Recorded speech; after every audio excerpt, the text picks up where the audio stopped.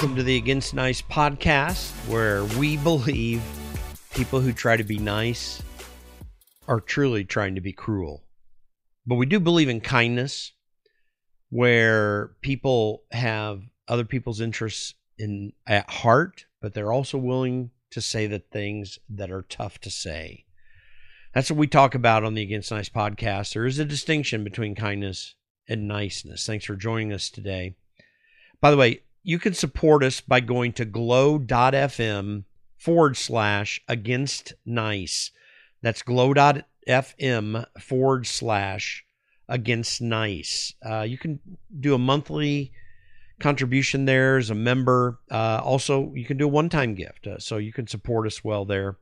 And thank you also to all our sponsors. Now, without further ado, I want to introduce our guest today. Bruce Gore is really kind of a man of all trades. I ran across Bruce on YouTube because I'm kind of geeky about things, listening to issues related to science, mathematics, but also philosophy and theology. I kind of spend some portion of my morning listening to what someone else has to say other than me. I ran across Bruce through the YouTube timeline. You can find him there, Bruce Gore. He's from Spokane, Washington. His biography will be in the link and in the show notes, so make sure you check those out. But he taught at the former Moody Bible Institute Northwest in Spokane. He got his law degree from Gonzaga University there, was a lawyer until 2002 when he retired, and then taught at Oaks Classical Christian Academy there in Spokane. He's now fully retired since about 2014.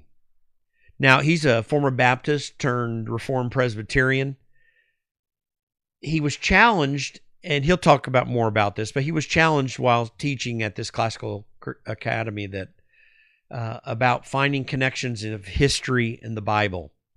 Turned into something really dramatic and I think very useful for the Christian, for even Jewish believers, because there's a lot of information there that helps correlate where the actual connections between history and the Bible.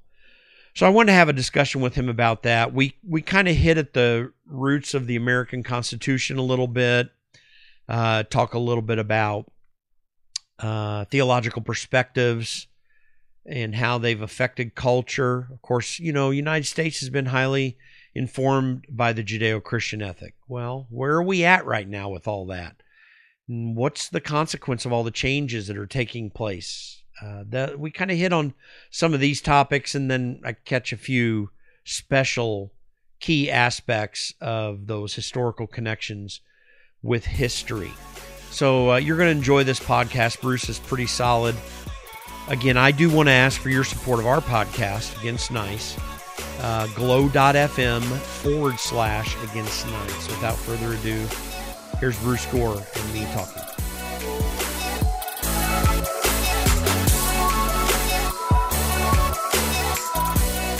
All right, I want to welcome everyone to the podcast today.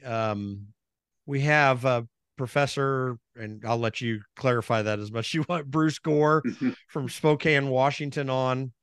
Folks, I've run across Bruce's work on YouTube, and I think there's some fascinating stuff that a lot of people don't think through when it comes to how does the Bible really connect in history, and what are the implications of that knowledge? I mean, most people don't have that knowledge, and Bruce has spent a lot of time developing that knowledge, and so I wanted to bring him on the podcast today. And so welcome, Bruce. I really appreciate you taking some time. Yeah, thank you. Appreciate you having me on. You bet. Thanks. So give people a little background about you. You've got a very varied history. I think you've gone through a few different things. You've gone through a teaching career and a legal career, but give people a quick summary of who you are. Still trying to figure out what I'm going to be when I grow up, Yeah, so, exactly. At 75 years old, I figure I better settle down and do something here. But that's right. Yeah, I when I first got out of college, it was in the early 70s, and I was a newsman for a while, so I was in media. ran around and interviewing people and so on. But I'd always had a kind of a side interest in Bible and teaching. I grew up in a Christian home, Baptist, in fact, and so out of college, I kind of bluffed my way into a little school that started here in Spokane called Inland Empire School of the Bible. It doesn't exist anymore. It was purchased eventually by Moody. So it was a Moody school for a while, and then it's locally owned again. But I was there for about 7 years. And that's kind of where I got it under my skin that I wanted to teach. These were post-high school kids, but most of them were new converts, just fresh off the turnip truck. This was kind of the end of the Jesus movement, so we got some of the people out of that particular culture. So it was a very interesting, kind of fun time for me. Kind of early to mid 70s, right? Correct. Yeah, this was Yeah. early to mid 70s, exactly. And so what happened, oddly enough, your viewers probably are familiar with the term dispensationalism. The school was heavily committed to that particular eschatological outlook. And that was, in fact, the view I held at the time when I just got out of college. And over the course of about 7 or 8 years of teaching and being required to, I became increasingly troubled at what I viewed as so many loose ends and so much special pleading and really interpretive jumps that just I couldn't quite justify except by taking somebody's word for it, Right. and so it was troubling, and it was kind of along the way. You know the name R.C. Sproul, I suppose, Of and course. Absolutely. about 4 or 5 years into that career at the school, I came across a couple of cassettes by him. This was way back. These were early R.C. Sproul tapes. He made them at Ligonier Valley Study Center, which was in Stallstown, Pennsylvania. So it's before they moved to Orlando. So this was kind of the early raw R.C. But the guy just it was almost I would say supernatural the way that he kind of addressed all the issues that have been troubling me so much. So in 1980, I actually resigned on good terms with the school, but I told them I just couldn't teach this view without mental reservation, and that's what they required you do: sign every year a document, no mental reservation about pre-tribulation, premillennial, whatever, all of that stuff. And so I actually spoke at graduation that fall, or that spring, but nevertheless, that was the end of that. So I was kind of bounced out of a job, needed something to do. So I went to law school and practiced law for about 20 years. And in the process of practicing law, I also had the chance to teach at Whitworth University, which is my alma mater, adjunct. I was never full-time, but taught out there a variety of courses: the Book of Romans, ethics, some history, that kind of thing. And so that was really a great experience, and it kind of solidified my own understanding, I would say, of things. In 19 or around the year 2000, I closed down my law practice and went back to teaching. And this was at a classical Christian school here in Spokane called the Oaks. I was teaching high school kids, upper division high school. And one of the first jobs they handed me was to teach a course they wanted to call Historical Context of the Bible. And I thought, well, I know something about historical context of the Bible. How hard can it be? I've heard of the Persians and the Assyrians and the Babylonians and the Egyptians, so I figure I could bluff my way through. And what I found out was when you stand up 5 days a week in front of a bunch of pretty bright high schoolers, you run out of material a lot sooner than you thought you would. And so that spurred my interest in taking a deeper look at it. So really, I wrote a book on it, but it was driven.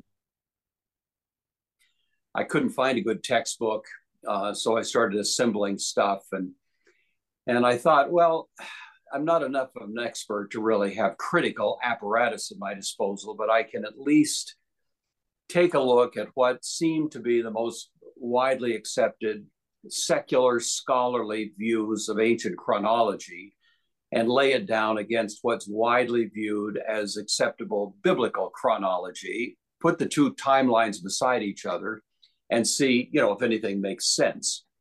And so that's basically what I did. So I wrote a book that became a textbook eventually, that was really trying to do that. It's not groundbreaking research, but it did force me to kind of get into the issues and read some good material.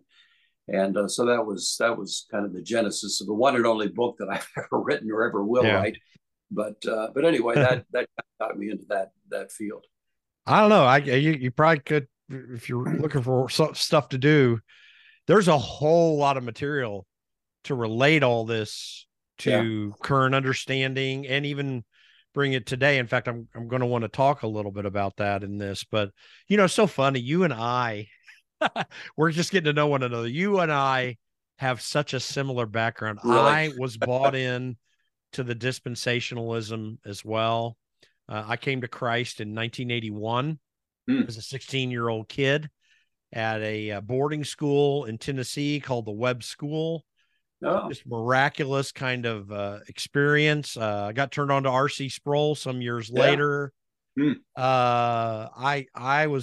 I found that I was being reformed, and oddly, it was kind of Charles Stanley's fault, even though he always was fighting against the Calvinists in the Baptist church.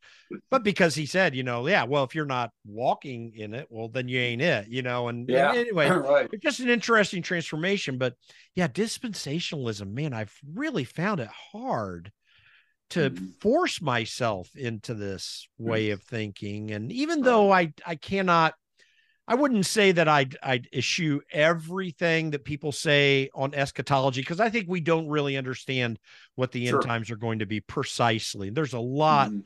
to understand, but beyond the eschatological implications of dispensationalism, all of the explanations of how we got here just really did seem special pleading is a very good word that you say. There's a lot of that in Yeah. dispensationalism. But I think what's worse is that it causes us not to understand scripture. Yeah. And I I think think for so. the Christian, that's the key aspect of Mhm. these problems. Would you not agree with that? Oh Are we yeah, having a lot of problems absolutely. in our society right now because Yeah, of it? it's. I mean, we all do this. We all are driven to some degree by our presuppositions. So I'll just acknowledge that right off the bat. But Yeah. but there's really a truckload of presuppositions that dispensational tends to bring to the Bible in order to reach the conclusions it has to reach. And sometimes it involves a fair amount of imaginative, interpretive work. Like for example, just one example that comes to mind. You think of the so-called 70 weeks of Daniel. So there you go. Daniel chapter 9, 70 weeks, 490 years. And dispensationalism, in order to construct a scheme for the end times, says the 70th week of Daniel was detached from the first 69. Well, okay, I hear you say that, and I can see why you'd want to say it, and I see how it makes your eschatological outlook work. But just exactly how did you reach the conclusion that it's legitimate to take the last week and move it out thousands of years into the future? There's certainly nothing in the text that would suggest you are warranted in doing that. And it's that kind of thing. The thing that actually loosened my mortar the most was the repeated and emphatic New Testament teaching that the seed of Abraham are people with faith in Christ. And there's a specific repudiation of some special, distinct status for Jewish people as such. They're just one more set of human beings like the rest of us who need mercy and need grace. And from the New Testament point of view, there is no difference between Jew and Greek. And if there is no difference between Jew and Greek, the whole substructure of dispensationalism collapses on the spot, because they maintain that there is a distinction and that God is going to return to a program oriented to ethnic Jewish people in the world. The tribulation, the millennium are all going to involve ethnic Jewish people. And you just have to say, where is that in the New Testament? If anything, it's something the New Testament specifically repudiates as a way of thinking about how God works in history. So, that was really at the heart of my problems with it. But I think there's a bunch of other issues. Now, I'll agree. I come to the Bible. I'm a Calvinist, so when I come to the Bible, I know I've got my Calvinistic lens on, but at least I try. as best I can before God to say, help me not just be driven by what I already think the Bible says. Let me take a step back, hear it. And if it says something that jars me, don't just run from it, but think it through. I think that's the way we have to study the Bible if we're going to make any progress in understanding it. Well, and by the way, we both love R.C. Sproul, and we're greatly benefited from that. He always talked about this problem sometimes of being held into your love lines, as a terminology he would use quite a bit. Yeah. And you like, we're not trying to come with this. I don't want to get overly philosophical for those who don't understand philosophy, but we're not trying to go to the Bible with a tabula rasa, type of approach where whatever the Bible throws at us as we're reading it is what is and how we go. No, there are some established things there, but we do have to go pulling out a lot of predefined notions that we have been taught through our love lines. And it doesn't matter if it's Reformed or Arminian or whatever perspective you come from, when you draw that in too closely, I mean, there are some established things that we know, but when you draw that in too closely, you can't make sure that you're not being conformed in that manner. That, I think, gets, by the way, let's back up for a little bit. Dispensationalism, a definition of dispensationalism. For the people who know philosophy out there, I take dispensationalism as being interestingly close to a Hegelian dialectical approach. Interesting, to history. I mean, if you really think about it, which, by the way, Marx, and I'm not saying that dispensationalists are Marxists, but Marxism takes from the Hegelian dialectic, which is this cyclical approach to history, almost a Yeatsian approach to it, the widening gyre of history that keeps, and that also, I think it takes to, and with respect to dispensationalists, many of whom I'm sure love Christ and want to expand the gospel. Sure. But I think that they take with a very worldly perspective of how history goes about. So give people a definition of dispensationalism, just for those who may not have approached it, at least by that name. Yeah, that is a great question, and a little bit more complex than a person might suspect, because it has evolved profoundly over the years. So if you ask what was dispensationalism originally, as John Darby, let's say back in the early 1800s, crafted it, and then as it was kind of popularized by C.I. Scofield, you would say that early form of dispensationalism was vastly further afield from traditional Orthodox Christianity than people might suspect. For example, the original Scofield Reference Bible, early 20th century, actually taught that in other dispensations, people were saved by law, by some, what it meant to be under the dispensation of the law. We're under the dispensation of grace. There's going to be the dispensation of the kingdom.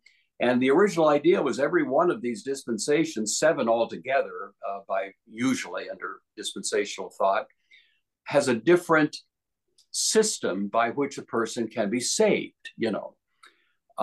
Well, that in itself would represent a pretty dissonant idea compared to traditional Christian understanding of all 3 branches: Catholic, Eastern, Protestant. None of them would have really countenanced such an idea. It was rather a novel, new notion. Well, even dispensationalists over the years became a little embarrassed by that, and it was gradually adjusted.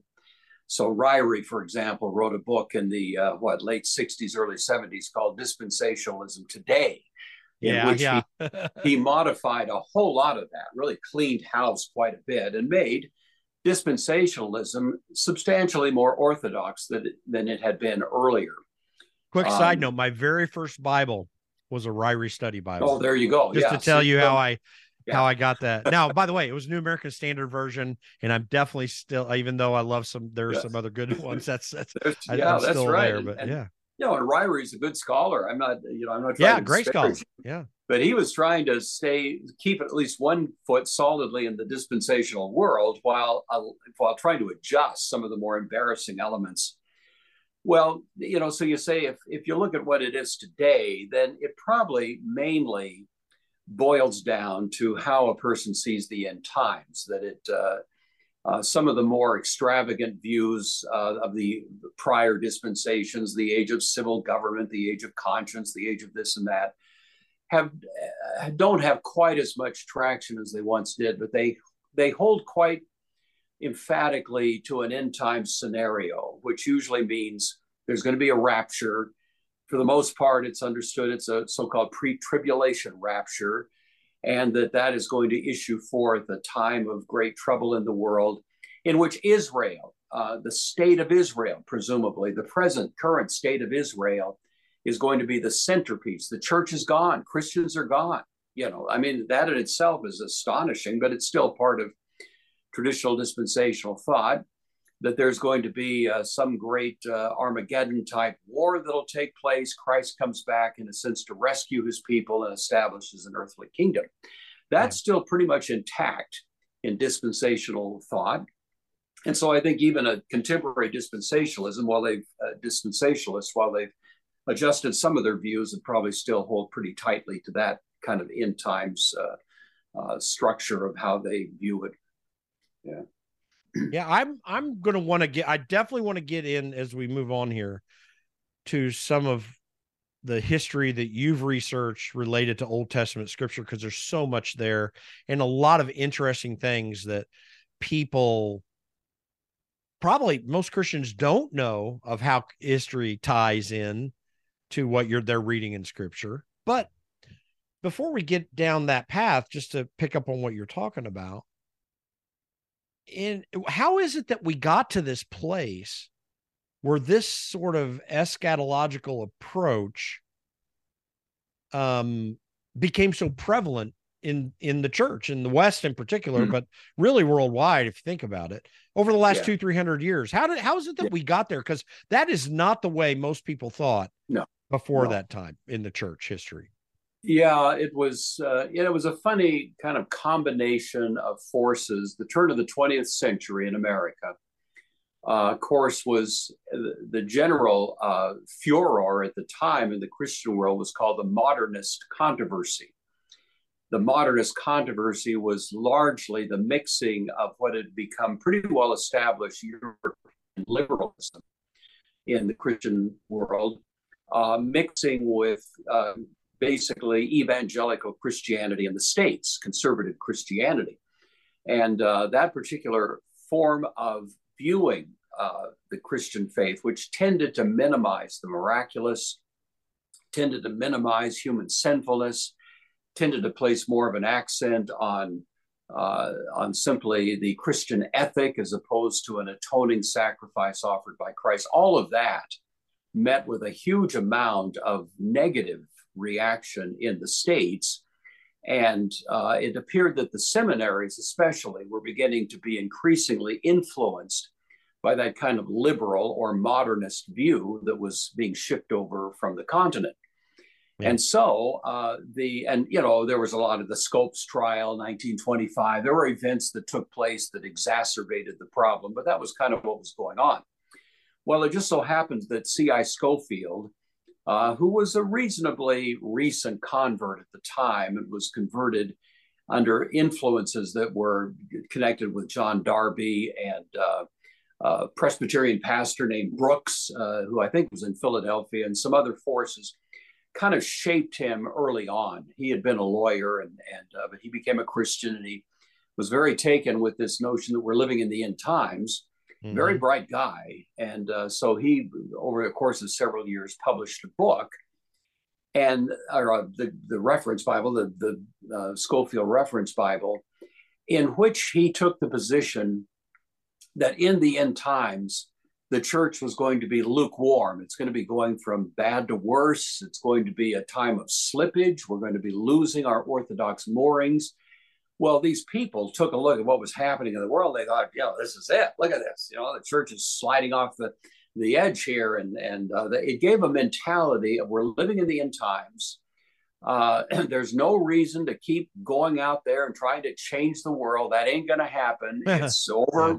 Yeah. The train is heading into the end time station. The best we can do is just try to salvage some souls as we can, before Jesus comes and the whole thing is over. I used to be in radio, and I remember J. Vernon McGee, who was a staunch dispensationalist, liked to use the phrase, why polish the brass on a sinking ship? You Yeah. know, if Yeah. you're on the ship Titanic, you don't spend time rearranging the deck chairs. There's more, and that was kind of his view. Politics, why go out and try to be involved in the long-term investment of time and money, because we know we're not going to be here that much longer. And so I think that kind of captured the evangelical imagination. It's the end times. We need to withdraw from political and other, involvements in the world, kind of have a fortress mentality and pray and sing hymns and wait for Jesus to come back and do some evangelism, but nothing that really speaks to the broader implementation of the wider effects of the gospel in the world. And so I think that unfortunately it sort of marginalized evangelical Christians just at a time when that kind of liberal influence was beginning to infiltrate the culture. And so it kind of sent us off in a bad direction. I think we still haven't really recovered from that as a culture, a Christian culture, as much as I'd like to think we could. But I think that's kind of where it happened. Early 20th century, Yeah. those seem to be the forces that coalesce to send us off in that direction. One bit of history I think that a lot of Christians aren't aware of is the break from Princeton Theological Seminary that J. Gresham Machen made back in the 1920s, I think it was. Yes. And, B.B. Warfield was the great theologian of Princeton Theological Seminary for many years and one of the great theologians of world history. And by the way, like you did mention, guys like Riley and Schofield were actually, they had their positives. I mean, they did do some things that were quite helpful for the church. Ryrie, I mean, I'm glad I learned a lot. By the way, J. Vernon McGee, who was actually a lot of people, because he had that country accent, a lot of people didn't realize that guy was one heck of a theologian. Yeah, he was. And I'm glad because the Lord used him in my life to help with my brain. But yeah, I just ended up disagreeing with him on these things. But Machen was very concerned about the drift of the church into that modernist, skeptical approach to theology that really got its foothold, as you say, in continental Europe in the 19th century. But the break was not just the rise of Arminianism as the fundamental approach to soteriology, the study of salvation and so forth in the Bible, breaking from the Calvinist, Lutheran, Augustinian way of looking at this. So fine, it is Orthodox. Arminianism is Orthodox. I agree. There's great troubles with it in my mind, and I've pulled away from it. But that's become the dominant thinking. But Machen wasn't only concerned about that. He was concerned about the church breaking from its moorings of affecting the culture. I think, and you do a whole lot, which we're not going to talk much about now, and hopefully we can do a future broadcast to do so. You do a large series about American history and how particularly the Presbyterian church, but really the church in general, had its influence in American culture. There was a time when the church believed that we must be deeply part of culture. And I think that what you're referring to really relates to that. And I'm concerned that these eschatological theories that have had prevalence in the church have totally thrown us away. I've been involved in politics since 1992 when Mike Pence introduced me to my first political job, and I've been fighting with people in the church, people who aren't in the church that care, and getting them involved in politics for some time.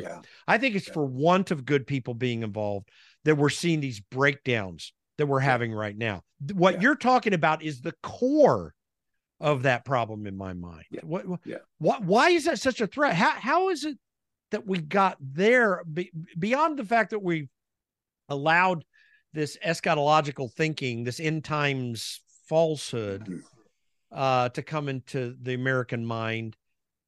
beyond that, how have we got here? What do we need to do to get out of that? Maybe what should Two different Christians even questions. understand? Yeah, this is a good You question. know, I think that there's a bit of an irony. I can't remember the whole cycle here. There was a fellow named Alexander Tyler. You know that name?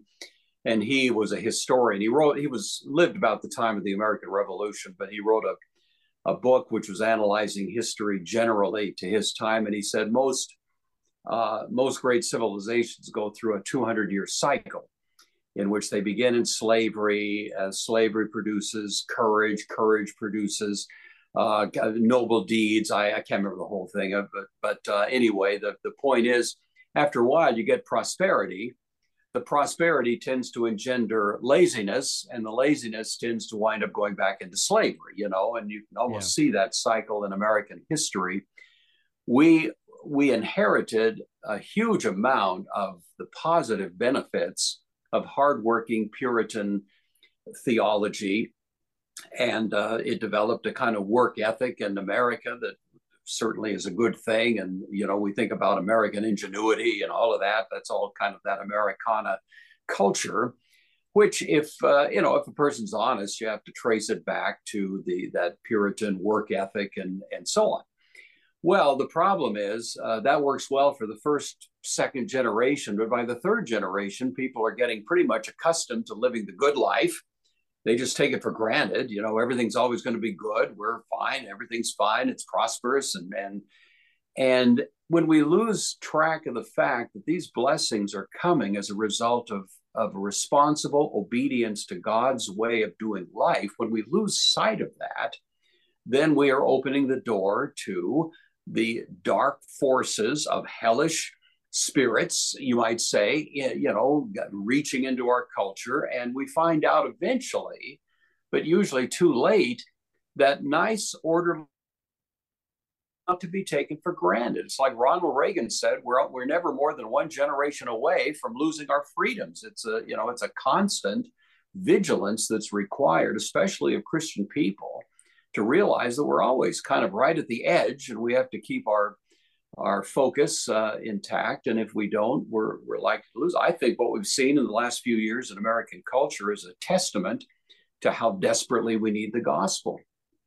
Because when you eject the gospel from a culture, darkness comes in. People start throwing Molotov cocktails at others, and you see violence, gratuitous, horrible behavior. You would never expect it in the United States, and there it is happening.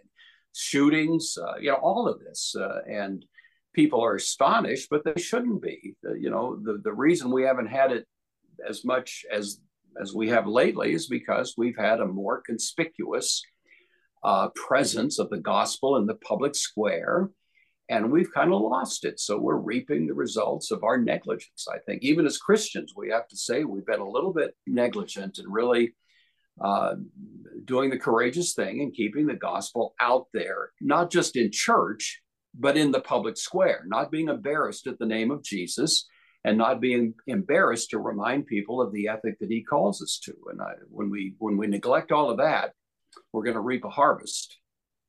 Yeah, it seems that is our biggest problem right now. I am quite frustrated by the fact that Christians have refused to be a part of the answer, and they've sat by the side, and of course this dispensationalist approach to the end times is part of it.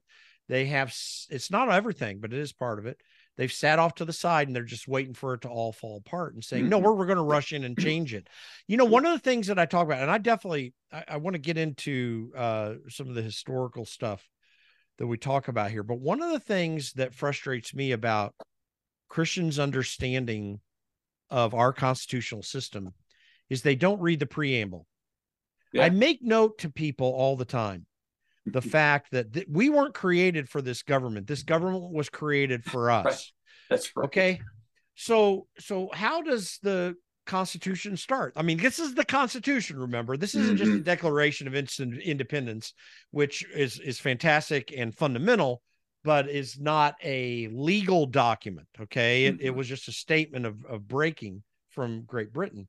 But the Constitution, which does design the government, says we the people, Right. in order to form a more perfect union. Yeah. This has very real implications, even as it relates to Romans 13, which we'll I as well as talking about American history, I probably want to talk to you about Romans 13. Maybe we can talk a little bit about it now.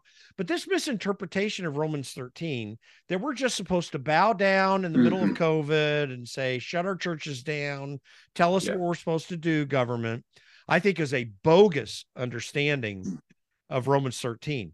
And more to the point, and this may or may not be true, I'm not a theologian, but if you ask me, we the people means we're the magistrates. That's what Romans 13 says, to go with the magistrate. Well, maybe we're the magistrates since we tell the government what to do. But even if we don't go that far, and I still think through that, the reality is the government is responsible to us. We are the sovereigns. Yeah. For good or for bad, we're the sovereigns according to the Constitution.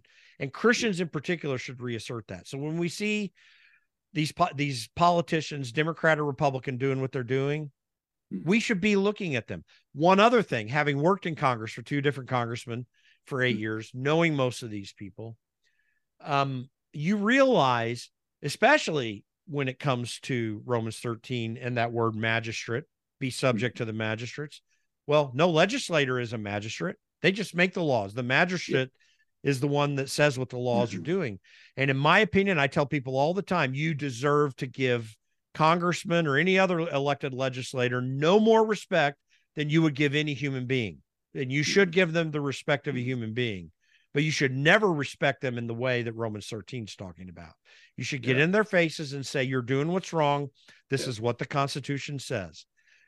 Do you agree with me in this assessment? Does this seem to kind of play into what you're saying in any way? I'm just curious. Well, it's it's interesting that that was the most lively debate, I suppose, in the run up to the American Revolution. You had Christian people sharply divided in the colonies between those 2 schools of thought.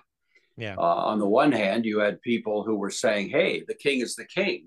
Read Romans 13. What part of that don't you get? He's the king. You're supposed to submit, and end of conversation. And then people like Sam Adams and a lot of others were saying, hold the phone. There are unalienable rights. God has created us.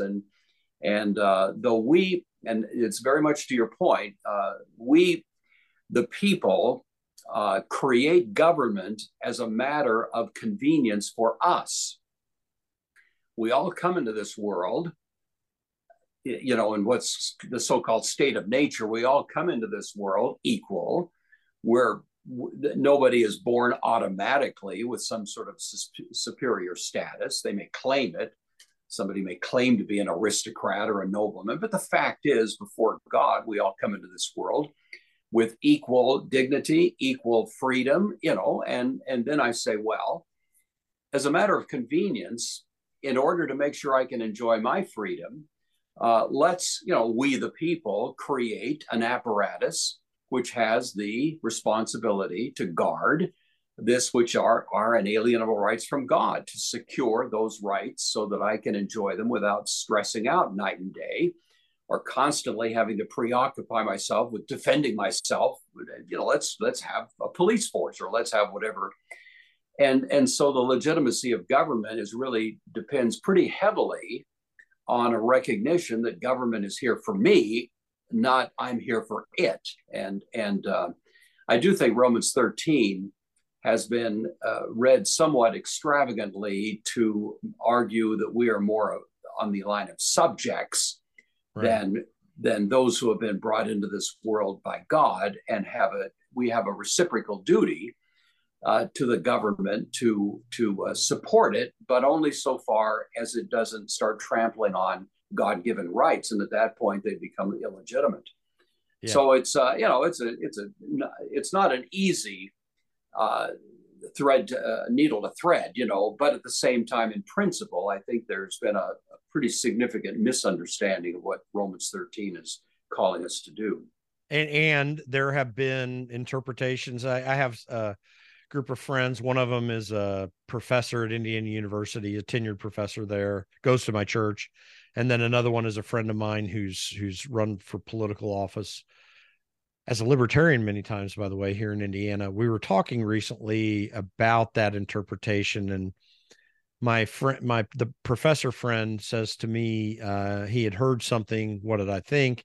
I've heard very strained, extravagant interpretations of Romans 13 where we just roll over everybody. I think that there's a serious matter there. By the way, it sounds like you and I are a little closer in our interpretation. R.C. Sproul was somewhat restrictive in his interpretation of Romans 13. And I think that's an important, by the way, perspective to hear. And God forbid, I don't know how to go against R.C. Sproul, who was one of the greatest theologians of the 20th century. He'd never said it, but he was. Right. But nonetheless, I think you can go way off the deep end in your interpretation as well, too. But my basic problem, and we're going to get there, by the way, because there's so much in history that you have talked about. We want to talk about your book, and we're going to get into some Old Testament connections into your book as well, too. But as we're rolling there briefly, so one of my problems, though, with this strict interpretation of Romans 13 is that until 2018, when I left Congress, I knew very well, or was acquainted with, every congressman who claimed to be a Christian, Protestant or Catholic too, by the way. And I worked for one who was a Catholic, who's a dear friend of mine still to this day. But here's what I noticed. About 80% of them, I say, vote like Satan. Now, I hate to be so harsh, but I'm going to explain why. Because they're all antinomians. Why do I say that? Because none of them, and antinomianism is against law. That's goes into the Greek root words. The concept of antinomianism is against law, whereas law is not fundamental. When you get into Old Testament scripture, you recognize how serious God is about law, in his holiness and his demand of righteousness of Israel in particular at that time. Now, if someone is a Christian and really believes in the Bible, then they should recognize how serious God is about truth, about righteousness, and about law. And we've got that Constitution sitting out there, and we spend 70 to 80% of our money in our federal budget outside Article 1, Section 8 restrictions. That's a long discussion. But nonetheless, that Christians, and by the way, there are political realities to how we got as far as we are and how you draw that back. You can't, bite off the elephant in one chew. I grant that. But nonetheless, you should be darn serious about it. And most of them aren't. They just go along with what leadership tells them. And, we're just trying to, whatever. They don't even think about the Constitution. I worked for Thomas Massey from Kentucky. He's getting a lot of heat recently for voting for this debt ceiling deal here in 2023, and then not voting for the first Adam Schiff censure. Okay. Now, by the way, I'd have voted just the opposite of him on both of those. And I love Thomas, and he's a good guy. But one of the things is, even in that disagreement, everyone wants to throw him off the deep end now. But I tell people all the time, listen, all those people that voted the way you liked, most of them don't read the Constitution at all, much less every day like Thomas does. This is what I'm getting at in antinomianism. If you're not serious about the law that's in front of you, how can you say you're even serious about God's law if you claim Christ? This is a serious issue. Christians can really have a massive influence on culture if they're willing to assert it, it seems to me. Yeah. And the fact is, there are enough Christians in this culture that it could virtually be transformed overnight. Right. When you think about the disproportionate influence that, say, woke culture is having, you think, if hell can exercise that much influence, then how much more could the rule of Christ exercise influence? if God's people just stepped up and had the courage to stand out in the public square and speak the truth of Christ. But it's tough to do. It can be very expensive to do. I think we've seen enough well-planned strategic arrests and abuses of people in the last few years to know that it is not exactly a Sunday school picnic. If you're going to go out there and be a courageous Christian, there's a price tag attached to that sometimes that can be pretty significant. So I can appreciate why people are less than enthusiastic about that. But there's a lot at stake. I've was very impressed studying more closely the founding era, and these people, they weren't all card-carrying Puritans or Calvinists in the narrow sense, but they were all heirs of a certain heritage that came especially out of the Reformed wing of the Protestant Reformation, and that was the culture of the day. And it did engender a fair amount of hostility to government abuse, and that was really the birth pangs of this nation, and we've wandered a ways away from that, and I think very much at our peril. I don't know if we're going to get it back or not. Who knows? But I hope that we'll see. And another, one of the things that I did a short series, you mentioned it, called Presbyterians in the American Revolution. Not really distinctly focused on the Presbyterians, but I happen to be one, so I just use that as a convenient title. But one of the most powerful influences, of course, running up to the Revolution, was the preaching of George Whitefield, who was himself an Anglican, but an astonishing evangelist, and he really galvanized a sort of self-image in the colonies of something very different from simply 13 disparate colonies over here. And so I'll tell you, I pray every day for God to raise up another George Whitefield. I mean, somebody that's bigger than life, somebody that speaks, words of courage to power and forces a hearing.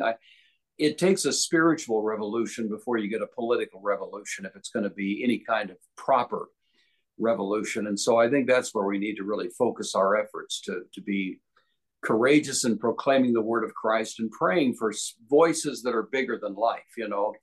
I don't know anybody out there right now. I know some courageous preachers. I pray for them. I want them to keep on, but somebody that kind of rises way above the landscape and becomes a dominant force in the culture. I think we're ripe for that. I hope God has it in his plan to bring something like that along one of these days. Well, Whitefield and Edwards both, by the way. And I've said for some time here, and our prayers are quite similar, but I've been praying for a third great awakening for a couple decades now. You see by the way, we should be deeply involved in politics. Christians should. Absolutely. If they are not, and I'm not saying they have to be as deeply involved as I have been, by the way, I get that.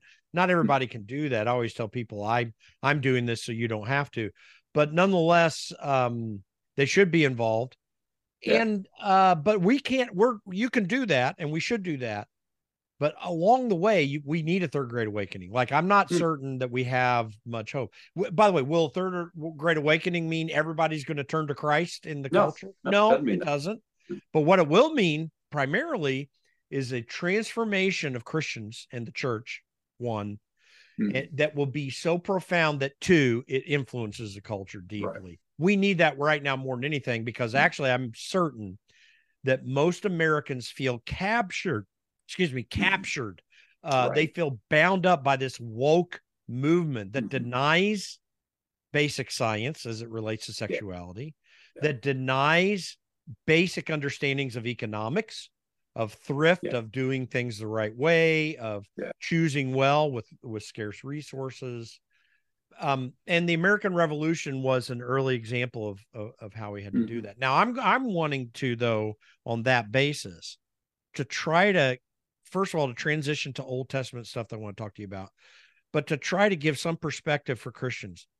How does this challenge, especially in light of Romans 13, relate to what Christians went through when they had no dominance in Roman culture at the birth of the church? Do you have any perspectives on that? Any thoughts? Maybe just talk about that history just briefly, but how you think it might even relate. Sure. Yeah. Well, it's You made a comment a couple of minutes ago about COVID, and there's a connection here. So, but I know there were some churches that courageously said, okay, government, you can say what you want. We're going to keep meeting. We're going to keep singing. We're going to keep praising. And because you happen to be trampling on space here that happens to belong to King Jesus. He's the sovereign here, not you. There's a sharp distinction between King Jesus and his crown rights and what the governor of a given state might tell us to do. And if we have to choose between the two, then we need to choose appropriately. Well, a lot of churches weren't prepared to go there. They, once the government gave its so-called guidelines, then it required in their minds that we all kind of lay down and play dead and forget that Jesus calls us to something different and something better. Well, in the first century, I think Christians had a much more clear-eyed understanding of what Jesus had just established. He had established a kingdom. When he said, repent, for the kingdom of God is rolling into the station, friends. It's arriving. Here it is. That wasn't just poetry. He wasn't talking about something, millennia in the future. This was his establishing of his kingdom, which had been predicted through the Old Testament. And they had a pretty good idea that means you obey Christ. And as he establishes his church, that church is certainly going to be deferential to government, but not going to be obedient at any point that lets government trench upon the sovereign rights of Jesus. Well, it didn't take long for Rome to figure out that represented a threat, Right. Interestingly, at the beginning, it was more the Jewish threat that was giving problems to the Christian movement. But by the time Nero came along, the focus had changed. I don't think Nero was attacking the church because he saw in it a great threat to his rule, but he was looking for a scapegoat, because of a fire, all of that. You're probably familiar with that. But nevertheless, it kind of opened the door to more of a hostile relationship there. And the sporadic persecutions that tended to take place from then on in the Roman world were largely driven by concern with this growing movement that was giving its allegiance to some authority besides Rome. They didn't mind if you had your private deity. Okay, fine, but if you're going to start giving ultimate allegiance to something besides Rome, Houston, we have a problem, kind of thing. Mm-hmm. And I think that's what began to hit the psyche of people like Marcus Aurelius and Antoninus Pius and some of these mid-second century Roman rulers who were really viewing the Christian movement, oddly, as a political threat, not just a religious dissent, but an actual political threat to their well-being.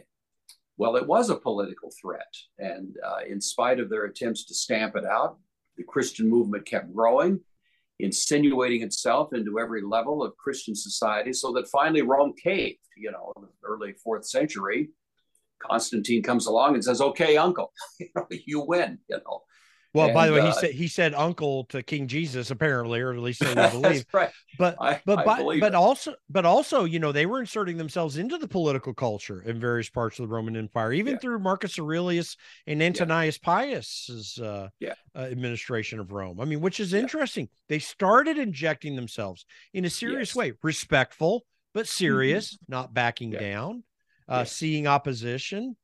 So how does that relate to what the Christian ought to be thinking about today? Because I'm convinced there aren't too many Christians like me that are willing to wade into that debate and be attacked. I mean, one of these days you could do some searches on me, Bruce, and you'll see how much I get attacked in the media, particularly in Colorado, where I was. But that kind of willingness to work through that is not prevalent in my mind in Christian culture right now. Yeah, no, it isn't. And I tell you, I don't have an easy answer. I mean, you're doing what you can. I do what I can. You have to work with what you got. I've got certain gifts. You've got certain gifts. Every Christian has a gift set. Mm-hmm. And you have to ask Jesus, okay, how can I use the resources you've entrusted to me to make a difference, not just in my home, my family, whatever, but in this world that you've planted me in right now. And it's going to be a different answer for every person that comes along. Yeah. But there's certainly a place for Christian people to be prepared to say foul ball. It's like, God invests authority in the people, and we, the people, create government, and to insist that the government that we've created provide answers to us for its conduct. That's just part and parcel of what it is to be a decent citizen. If we do anything less than that, then we're really falling short of our fiduciary obligation as as citizens of a country. The difficulty is we've been negligent for so long, Jeff, that there's a huge amount of power that's become concentrated in a relatively small number of people. We are living in a true oligarchy right now with a little bit of, democratic window dressing. Mm-hmm. So we like to think that we kind of control the levers of government, but we really don't. You've got, trillions of dollars backing up a few people who believe they've kind of confused themselves with God and think that they can make up life the way it's supposed to be. Well, that's tough. I mean, but I'm not underestimating what Jesus can do.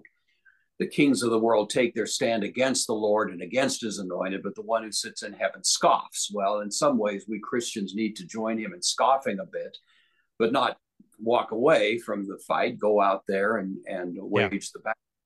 And, fortunately, happily, there's a lot of good, news sources, that kind of thing that are out there that are beating the drum for a much more credible understanding of what's happening in the world. We should support them. We should, do whatever we can to all the voices, conservative talk radio, all of these are ways to try to have an influence. But what any given person can do really probably varies with every person you talk to. I wish I had a better answer for you. We're in a, you think about, we're not far from where Nazi Germany was in the 30s. People just couldn't believe things were going to be so bad.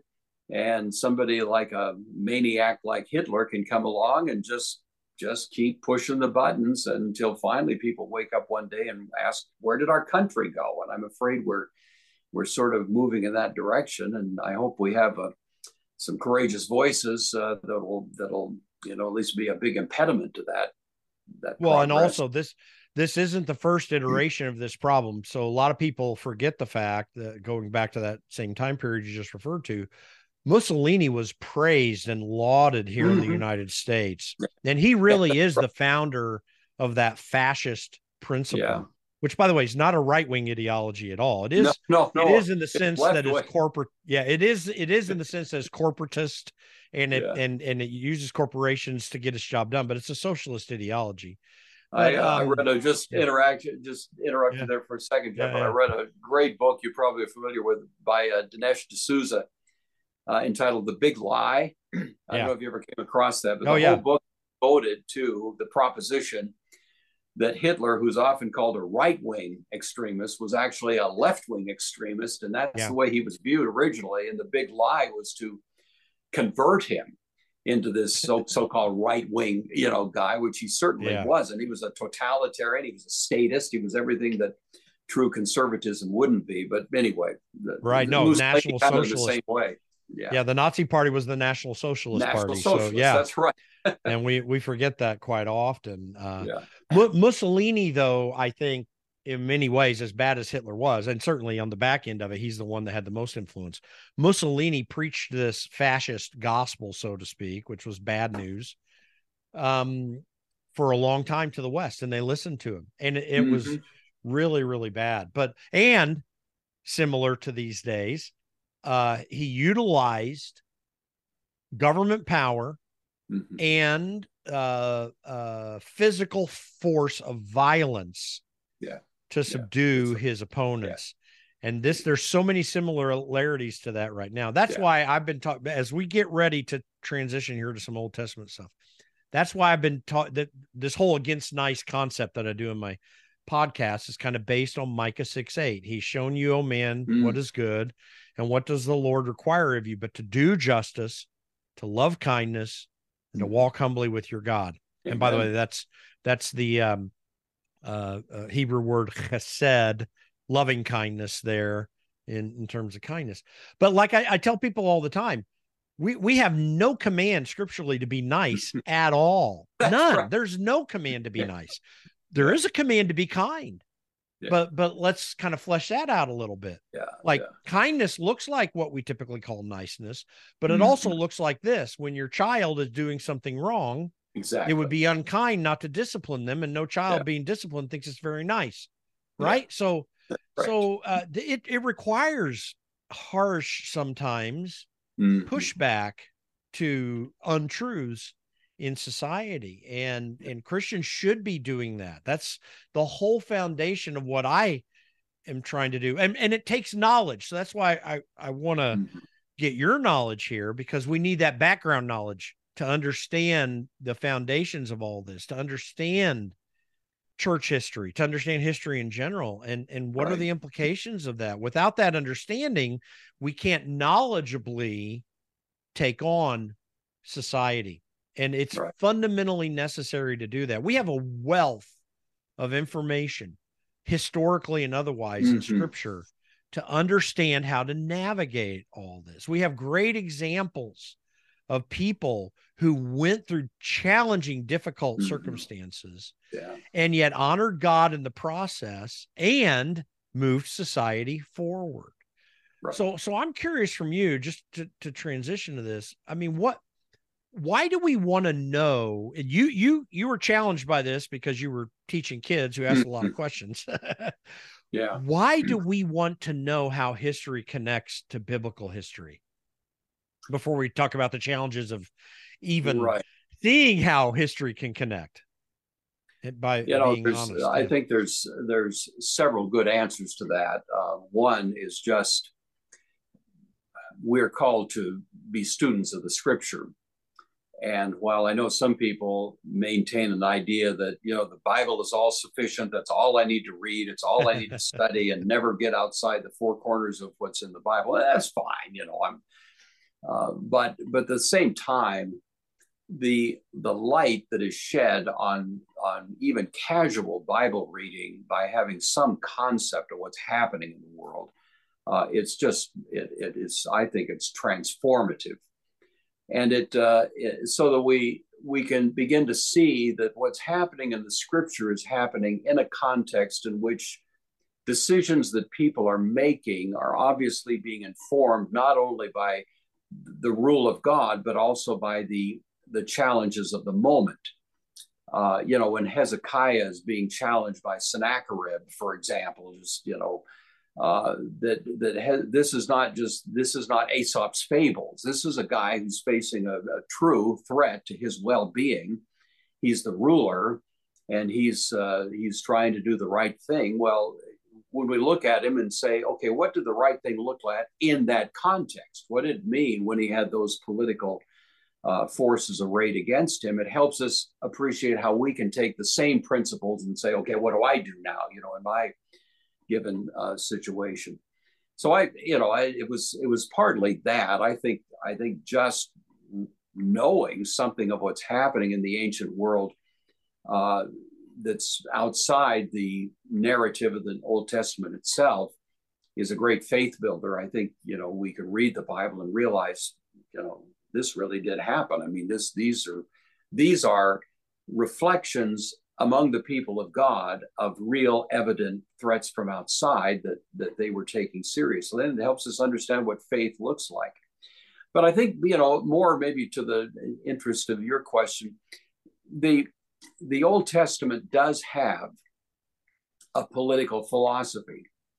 And a lot of times people read the Old Testament and they kind of read right past it Mm-hmm. because they're not looking for that. They're looking for devotional information, or they're looking for, something else, but they're not looking for a political philosophy. But if you read the books of Moses, and if you're looking for it, and you Mm-hmm. read what exactly is he implementing here, you begin to see that there is political apparatus at work, and it's deeper than one particular form of government. It's there even in a monarchy. It's there in a kind of Republican approach with elders. It's there even in a kind of democratic situation. In other words, these are undergirding principles that are not simply the superstructure of a form of government as such, but they are there that support any form of government and give, you would say, proper rules by which it should be operating. And these are things like that. The people are viewed as the source of authority, even with the Ten Commandments. Exodus chapter 19. The people are asked to voluntarily embrace in a covenantal way this set of rules that's being given by God. God doesn't come down and send a bunch of lightning bolts around and say, okay, Right. now you got to admit. He doesn't do that. He Right. looks for their voluntary submission, which attaches a whole lot of weight and dignity to the human participation in this. The idea that there's accountability. When Samuel was just about to retire and hand the reins over to King Saul, he makes this amazing speech. Gets up in front of all the people and says, okay, look, did I steal anybody's donkey? Did I take a bribe? Did I pervert justice? Did I do this? Call me on the carpet right now. I'll make it right. This is what every politician should do. Instead of constantly running around covering their bases, how come we don't have a politician get up and ask that question with a straight face? Okay, where have I wronged you? And that idea that people hold politicians accountable because they are our servants is kind of taken for granted, in the biblical narrative. The idea that regardless of the form of government, there were elders. Mm-hmm. And these were people who were chosen by the people. These weren't imposed. They weren't, appointed by some kind of, puppet master behind some curtain somewhere. These were people elected based on fair, honest elections, and they were elected because they were seen to be the most credible, mature, wise people available. So they're put into these positions of leadership. These are all subject to dismissal, even. Yeah, exactly. So the idea that we actually, like you were saying earlier, control the reins. These people are working for us. We're paying their salary, and it's perfectly legitimate to insist on that kind of accountability. And there's other things. I mean, those are just coming to mind, but the sort of underpinnings of a political philosophy. There's nothing in the Old Testament view of government which warrants what you'd call an autocratic government or a totalitarian government. Nothing of that is there. In fact, it's virtually unprecedented in the ancient world, say 1500 BC, that you'd have any civilization in the world that had something other than a caste system, something other than an oligarchy or an absolute monarchy. And Moses comes along and says, no, fundamentally, we're all equal. Even the preamble to the Ten Commandments addresses people in the singular. I am the Lord thy God, singular. Yeah. Your God, not either the body politic as one person or each individual as one person. Either way, it comes out the same. You are the people that are now vested with this authority. And so it seems to me that if we read the Bible asking those kind of questions, we learn a lot about how government should be done. And really, in many ways, you go back to people like Blackstone or even John Locke, any of these kind of the philosophers of the day back in the early days of our colonies. This was the conversation that was going on. I mean, this was the question that was being asked by people: how we're going to create a government? Well, what should it look like? And there was a lot of inquiry into the biblical philosophy that fed right in. Even, you were mentioning the Declaration. The Declaration, you're right, is not law. It is philosophy. And it is, in fact, the official declaration of the political philosophy upon which our Constitution would be real. As a lawyer, I like to call the Declaration of Independence our Articles of Incorporation. You start a corporation, you'll have articles filed with the Secretary of State, and it sets forth the fundamental principles, the philosophy by which you're going to run your company. Yeah. And then out of that come bylaws. Well, we have articles of incorporation, the Declaration. It acknowledges God in heaven, acknowledges all men are created equal, acknowledges inalienable rights. I mean, all of that. And then we have a Constitution, which is like our bylaws. Okay, given that philosophy, how are we going to make it happen in a practical way? And I think we need to dust that off and take another look and appreciate the genius of what created this country in the first place. Yeah, no, I agree. And by the way, before we're gonna transition here into some specific examples of some historical things that you've studied, and I'm just gonna. By the way, what's the name of the book that you wrote on Oh, well, history? it's a catchy title. It's called Historical and Chronological Context of the Bible. So, Yeah, but, uh, fair. but I shortened it to just historical context of the Bible. I tried to come up with something a little juicier, but, that's finally what we Well, wanted. Well, listen, everyone should go to your website, brucegore.com, BRUCEGORE.com, and to YouTube, because they want to hear your lectures on that. And yes, they're lectures, and I get it. Folks, you'll be fascinated because you probably have never even thought about all this stuff before, and you need to. And you'll be amazed at how you see the Bible connecting. And by the way, you're very honest about times when you're speculating, when you're Sure. arguing from where we don't know for certain, but it seems to line up, all the Mm-hmm. way to no, this is a specific reference that Mm-hmm. specifically connects Yeah. there. But so back to political philosophy in the Old Testament.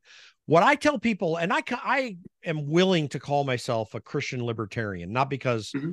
I like the Libertarian Party. In fact, I say the Libertarian Party basically runs in the manner that their philosophy is: if we can make prostitution and drugs legal, we'll all be free. I mean, that's Yeah. kind of how the Libertarian Party often acts. Right. Although there are good people there in that Yeah. organization, and I know them, but there are many of them that have that idea. That's not what Mm-hmm. I'm talking about. I am talking about freedom, the ability for Right. every person to make their choices and to reap all the good benefits of good choices, and also Mm-hmm. to reap all the negative benefits of their bad Exactly. choices, because Yeah. that's how Right. you balance out. People will be more cautious and not do stupid Right. stuff when We they hope when they so. might pay for it. Yeah, that's right. But they should. But we don't have any envy for someone that's wealthy. Abraham was probably the wealthiest person of his day. There's no Yeah. reason to envy him because he was also a godly man, Right. imperfect but godly. So anyway, with that background, I have told people really very clearly, and I think this feeds off what you're saying. God's ideal form of government is such that every individual is responsible directly to him for their actions, Mm-hmm. and that there is something of a judicial system, for want of a better word, that can allow disputes to be adjudicated and resolved. Sure. And that's Yeah. exactly what existed from the time of Moses through Joshua Mm-hmm. on through the Judges, even with all Right. the imperfections of Israel that you saw through Judges, Mm-hmm. including one period where there was a person who was a king. But nonetheless, that was his plan. And then by the time we get to 1 Samuel 8, Mm-hmm. God is rebuking Israel for wanting a king. And Mm-hmm. he told them specifically what was going to be the problem with that. And Yeah. Samuel, according to God's direction, laid that out very clearly in 1 Yeah. Samuel 8. And those Yeah. are all things that we're struggling with in our government even to this day. Right. Does that seem fair and an accurate Yeah. description? Yeah. First Samuel 8 has been a bit of a ticklish chapter in some people's minds because it looks like well, these people are rejecting me, and you get a very mixed review of the whole idea of having a king. And of course, the critical language there is we want a king like the other nations. That's what they're demanding. And that's really Yeah. the crux of the problem. It's not an objection to the king as such, because in fact, the Old Testament, even Moses, contemplates there be a king. Deuteronomy 17, he sets down a set of rules applicable to the king. He knew there'd be a king eventually. That wasn't the issue. The issue was what kind of king is he going to be? And the people seem to have wanted a king that looked more like kind of an absolute monarch. Louis the 14th, that's what he liked to call himself. I am the state. That's what he wanted Yeah. to say. I am, whatever I say is law because I say it. I'm above the law. I am the law. Well, that's one kind of king. The Bible never endorses that. In fact, that is seen as a great evil and something to be rejected. But and so that seems to be what they were asking for, because every king of every other nation was precisely that kind of king. The Pharaoh in Egypt combined religious, political authority. The Assyrian kings, about all of them. It's not until you get to the Persians that you have it, and that's much later. That you have anything looking like a king with somewhat limited powers. Moses is the first one that actually gens up a philosophy of what you'd call a constitutional monarchy, in which the king is a job, and the job involves a certain degree of authority, but the authority is balanced by some very significant restrictions. So I heard R.C. Sproul say once, maybe you heard this too. He said that in ancient Israel, probably the least free person in Israel was the king, because he was responsible not only to keep all the other laws, but he had a very special set of rules that even tied him up more, that he had even greater restrictions than another person might have. And that was a way of clipping the wings of the monarch so that they didn't spin out of control. And you have to say, if you look at Moses and what he was developing in 1500 BC or thereabouts and compare it, there's nothing even like it, even remotely like it. His system of due process in the judicial order was unlike anything. The whole notion of due process was kind of invented by Moses. Hammurabi is 200 years earlier. He decided whether you were guilty or innocent by picking you up and throwing you in the river. And if an alligator ate you, you were guilty. And if you made it to the shore, then you were innocent. And Moses said, I think there's a better way to do due process here than that.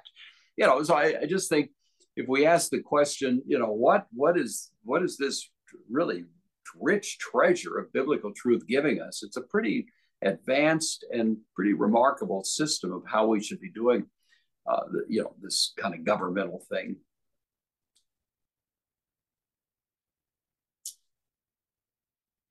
Sorry about that. And to cap that, you would say it is a form of limited government. I mean, that is roughly what God wants. However we come to that. That was what was seen there. And government officials being totally subject to the people and not the other way around. And to God ultimately, but I mean through the people. Yeah.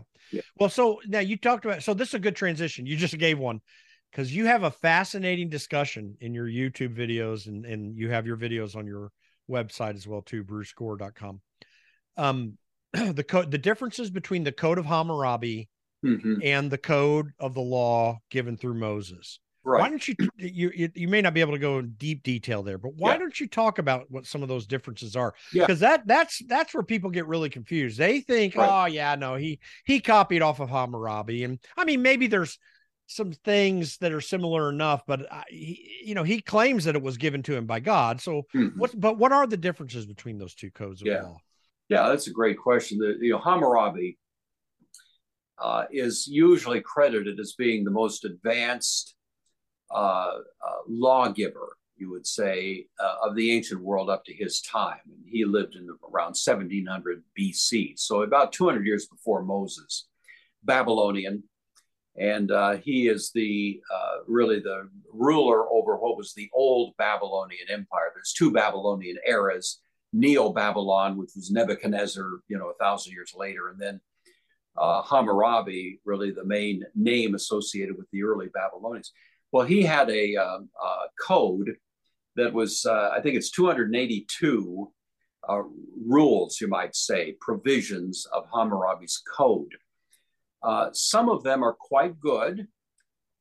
Like I said, his due process procedures probably could stand a fair amount of renovating, but in terms of the actual rules, not bad, and so you have principles against stealing and lying and, that sort of thing, and as you might expect. And so we want to give credit where credit is due. The most famous thing that he says that shows up in Moses is called the lex talionis, which is the rule of the eye. And popularly, it's an eye for an eye and a tooth for a tooth.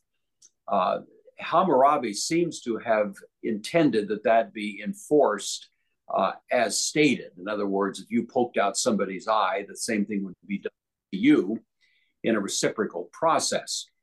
And maybe it was that way or not, although he doesn't have any specific provisions to that effect.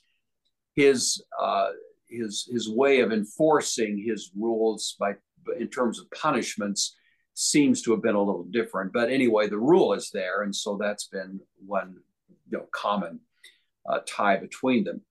The big difference between Hammurabi and Moses is, one, Hammurabi's preamble to his code spends all its time talking about how great Hammurabi is. And that's why people should trust him, because he's the greatest thing since sliced bread, And so the God almost takes back seat to the importance of Hammurabi.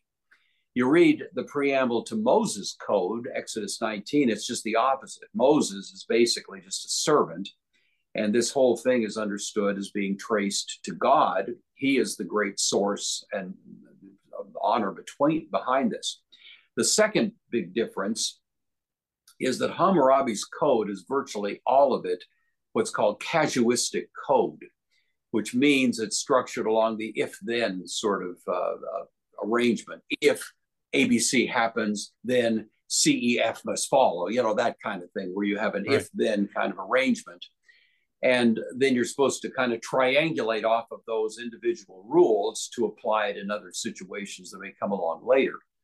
Moses gives what's called apodictic code, and he's really the first one to do it quite this way, and we call it the Ten Commandments.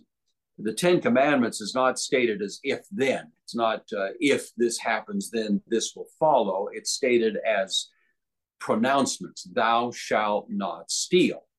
Thou shalt not perjure yourself. Thou shalt not commit adultery. Thou shalt, and so on. And some thou shalts. You shall honor your father and your mother, and so on. Well, those are powerful, self-sustaining, independent propositions of, you might say, legal and ethical truth. Don't lie. All right. Don't kill. Okay. Are there exceptions? Well, yeah, as a matter of fact. And so for Moses, the apodictic law is the rule that is fixed, eternal, unchanging. And then casuistic law, the if-then, comes to construe, to apply the apodictic. So, if I'm in a war situation, then I may in fact kill. I'm not breaking the rule, because in fact there are circumstances here that warrant what would otherwise not usually be permissible. Kill means to illegitimately kill, that idea. And so you have a fairly sophisticated balance between two different kinds of law in Moses that you really don't have in other systems. In popular current culture, we would say apodictic law is statutory law. A legislator meets, a legislature gathers, they pass a law, it's signed off by the governor or the president. Normally it's apodictic. You will do this. It gives a guidance of some kind. More than guidance, it gives a rule. But then you have cases that come out of the courts, which are supposed to take that rule and say, okay, here's how it applies in this situation or that situation. And so the greatest casuistic body in our country is the Supreme Court. But all through the country, we, of course, have courts that are charged with doing that. So you would say there's some similarity between them, certainly. But with Moses, there's a very significant leap forward in the sophistication of how the whole legal and political system operates that was not found in Hammurabi. Hammurabi was a step in the right direction. He should be appreciated. He was a good guy, but nevertheless, he didn't quite get to the advanced level that you find in Moses. Well, and it was a fundamental change. I'm curious, how do we know, based upon your studies, that Moses existed, and how does he connect into history of his time? What are some of the most interesting things that show us where Moses' impact was? And by the way, before I get to that, like a whole lot archaeologically that we know about the Old Testament did not start to emerge until the Mhm. 18th and 19th century. Yeah. Is that correct? Well, as far as I know, that's right. I'm not an Yeah. archaeologist, so I'm not going to Yeah. get up my depth here, more than necessary. But I think you'd say in the 1800s, 19th century, there were some huge discoveries. Austin Henry Layard was an Englishman, kind of an English. He was like, I like to call him the 19th century version of Indiana Jones. He was out there, kind of an adventurer. He discovered a ton of stuff in Iraq and in those regions that just were, very important. He was But initially looking for Nineveh, right? That was Yeah, his he was. That's original what got thing. him out there originally, and he found Ashurbanipal's Falls Library and other things. It was quite a He was quite a guy. He had a lot of adventures. Somebody should make a movie about his life sometime. Yeah. But nevertheless, the question of whether Moses existed, uh, the fact is, except for some rather subtle evidence, we don't have any evidence that Moses existed outside the Bible. As simple as that. Mm-hmm. But the evidence of the Bible has to cause everybody to take pause. There was obviously somebody along the way who was an astonishing innovator. And while some people want to say, well, it was all, 500 BC and it was all late reconstruction of this or that, and critical scholars love to try to poke holes. The fact is, the testimony of history and even the testimony of archaeology is that there was a quite advanced civilization in Palestine, what's now called Palestine in Israel or Canaan, that certainly predates, these later hypothetical dates for all of this. And you have to say something happened.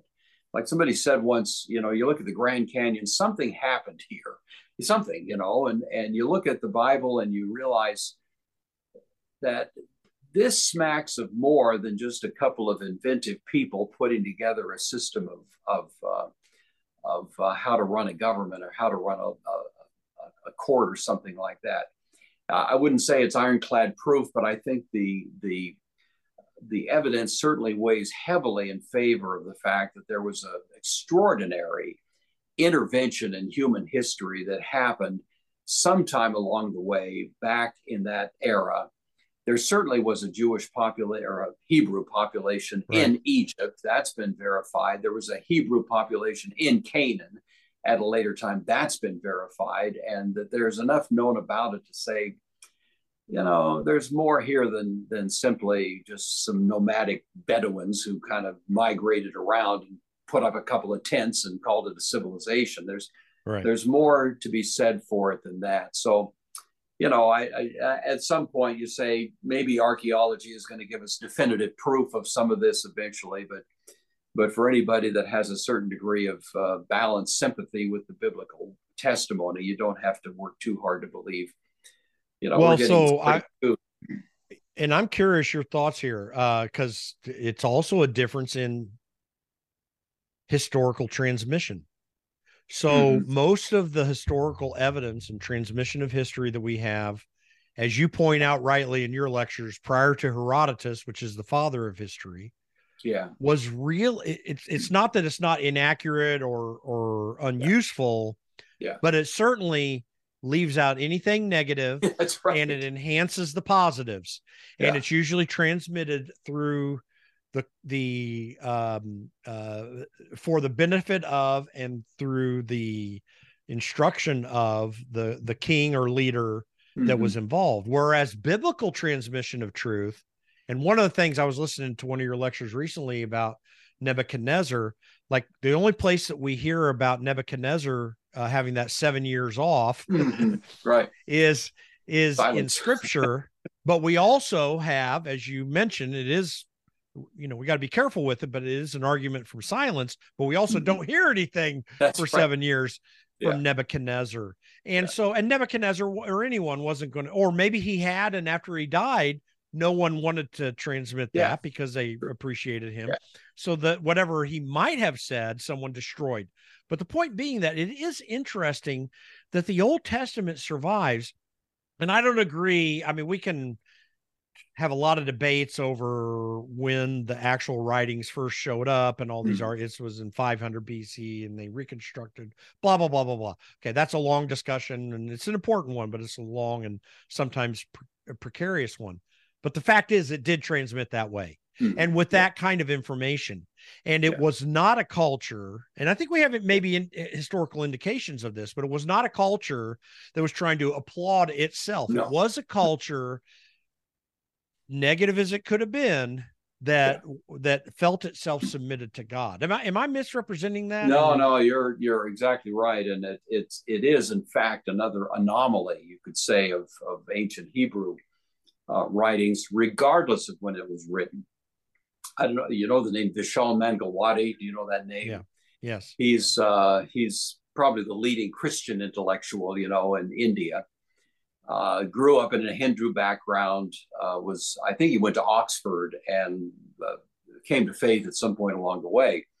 He's written a lot of great books. I'd recommend anything he's ever written is worth reading, but probably the flagship work of his is called The Book That Made Your World. And he writes as someone from the East, from Mm-hmm. India, Mm-hmm. assessing Western civilization and pointing out that it's a pretty easy case to make that what created Western civilization, which at least used to be viewed as a wonderful advanced expression of human achievements, was the Bible. It was the Bible that made the world.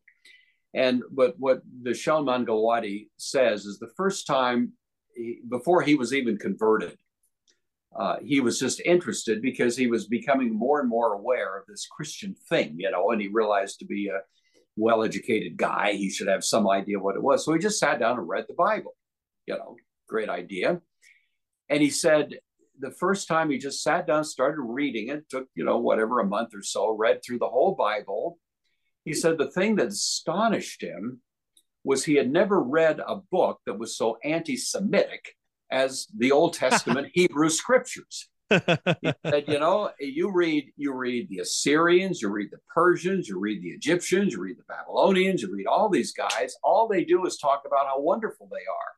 And the Assyrians will talk, these guys of the splendor of my might, reduce them to, kind of slavish obeisance before me, all of this.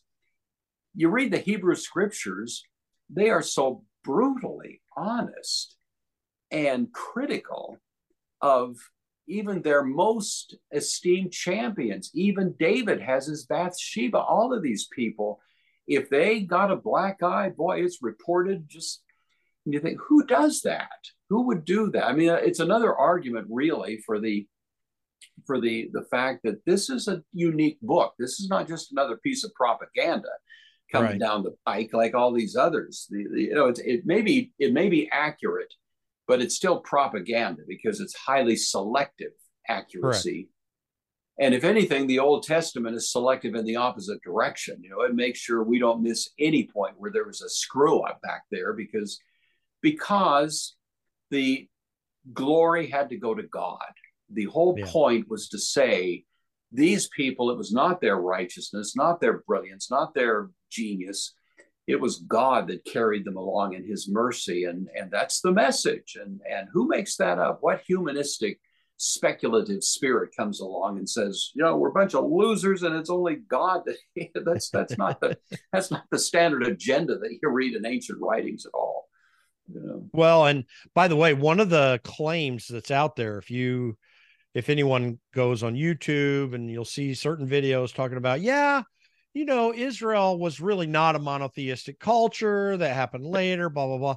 And I sit back and say, these are people who have studied the archaeology and they say the archaeology shows that. And I laugh at that because I say, that's really funny because you read the Old Testament and these people were constantly running off Yeah, into right, into right. Yes, multi-theistic right. paths constantly. Yeah. So the archaeology actually proves what the Old Testament Yeah, is that's right. saying related to Good point. monotheism and Yeah, not the other way around. That was yeah, the standard was monotheism that they yeah, were breaking constantly.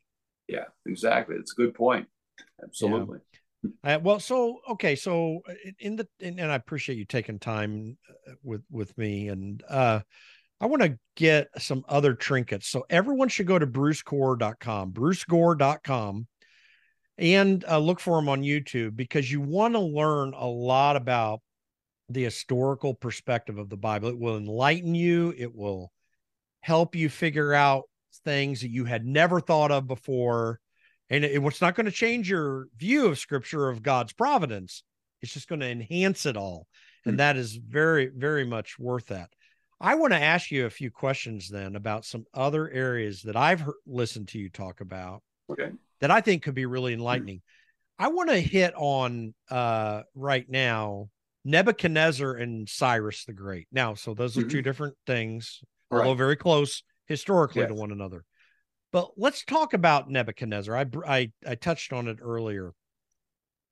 Tell some really interesting historical facts about Nebuchadnezzar that the average person reading scripture might not know about, but were all incredibly significant to what they're reading.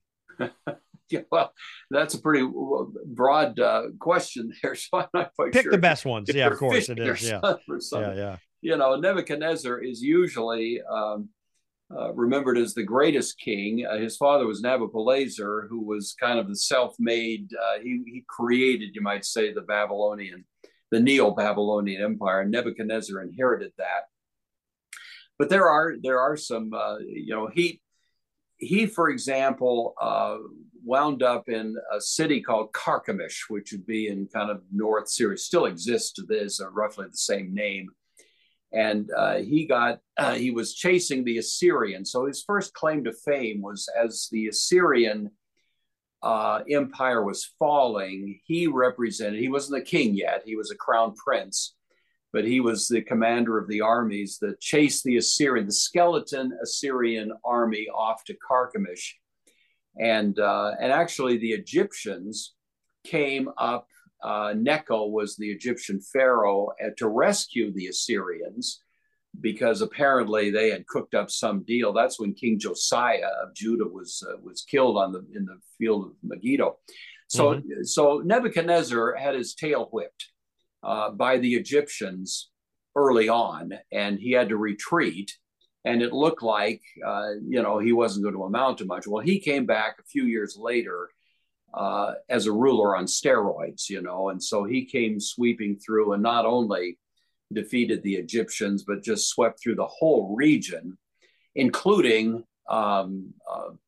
Canaan, including Jerusalem, including all of that region, and wound up taking people back to Babylon, including Daniel, as the biblical narrative tells it, and his three friends, Shadrach, Meshach, and Abednego, under the Babylonian names. And so you think, well, Nebuchadnezzar certainly is a known quantity in ancient history. We have his annals, we have his writings, we have all the good stuff. We don't have any of the bad stuff, but we know enough to know that there was really this guy. He's responsible for what's called the Hanging Gardens of Babylon. Nobody knows what they look like, but I imagine they were beautiful. He married a Median princess, and the story is that he created all these hanging gardens to please her because she was from Media, which would now be kind of the mountains of Afghanistan, and she was used to living in beautiful surroundings with streams and stuff, so he tried to recreate that for her, and he had the money to do it. So he was a guy that really did earn in fact, the Hanging Gardens were reputedly one of the seven wonders of the ancient world, and so on. The report we have of what he did in connection with Daniel and the book of Daniel, and certainly his reports of visions, and Daniel 2 and all of those. The only source we have for that is the Old Testament. We don't have any indication in Babylonian records of any of that, nor would we expect it. But it is interesting that what we know about the story of Nebuchadnezzar certainly is compatible with what's reported biblically. These things could have happened. In other words, it's not as if there's inconsistencies that are so huge that you just couldn't reconcile the two stories. They do have a kind of compatibility, even if we don't have any other record of this outside of the Old Testament. So interesting guy. I think actually by the time he'd spent 7 years as a wild beast out there eating grass and finally got his senses back, I think he probably became a true believer. I think we might see the guy in heaven, but it's a long I time find that getting interesting. Yeah, no, I find that interesting. I've always felt that for all my Christian life, reading that there.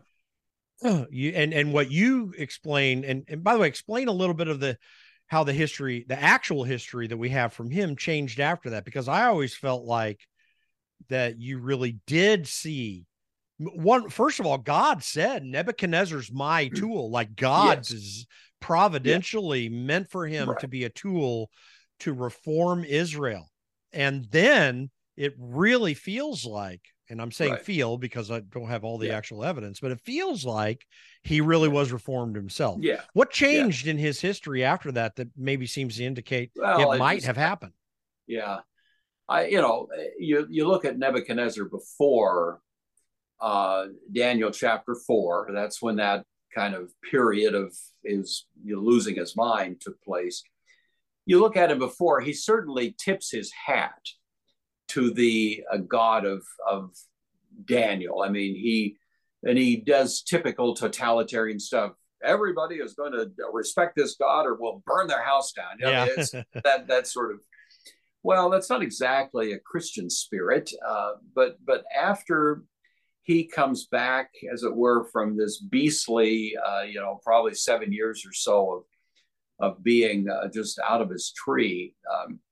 The tone of what he says toward the end of chapter 4, that's the last we hear of him really in the book of Daniel, um, does reflect what at least strikes me as a little bit of humility there for the first time, that he realizes that the God of heaven and earth really is a greater authority than Nebuchadnezzar could ever hope to be.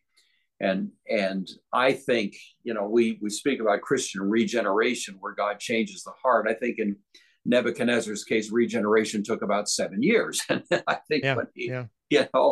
when he came back, there was a heart that was there. In fact, later Daniel has a vision, and some people think the vision is actually of Nebuchadnezzar, where you do have a heart that's placed in this individual. So I don't know. I can't.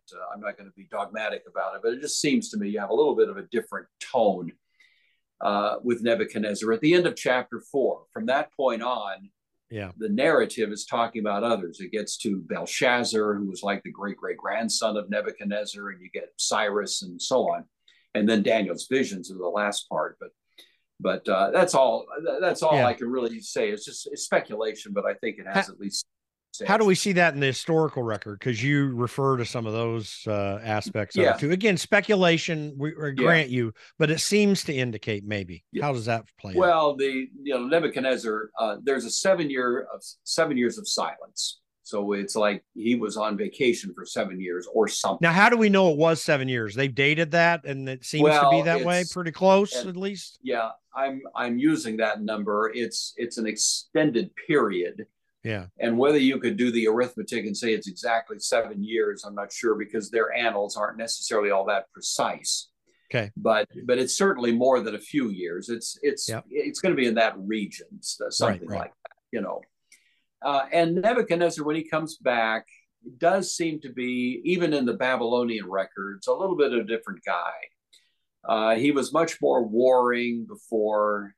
There are a couple of skirmishes that take place later, but it does seem that he's less inclined to go out and conquer the world anymore. Now, he's older, but besides that, it seems that there's maybe a difference of philosophy about life that is there.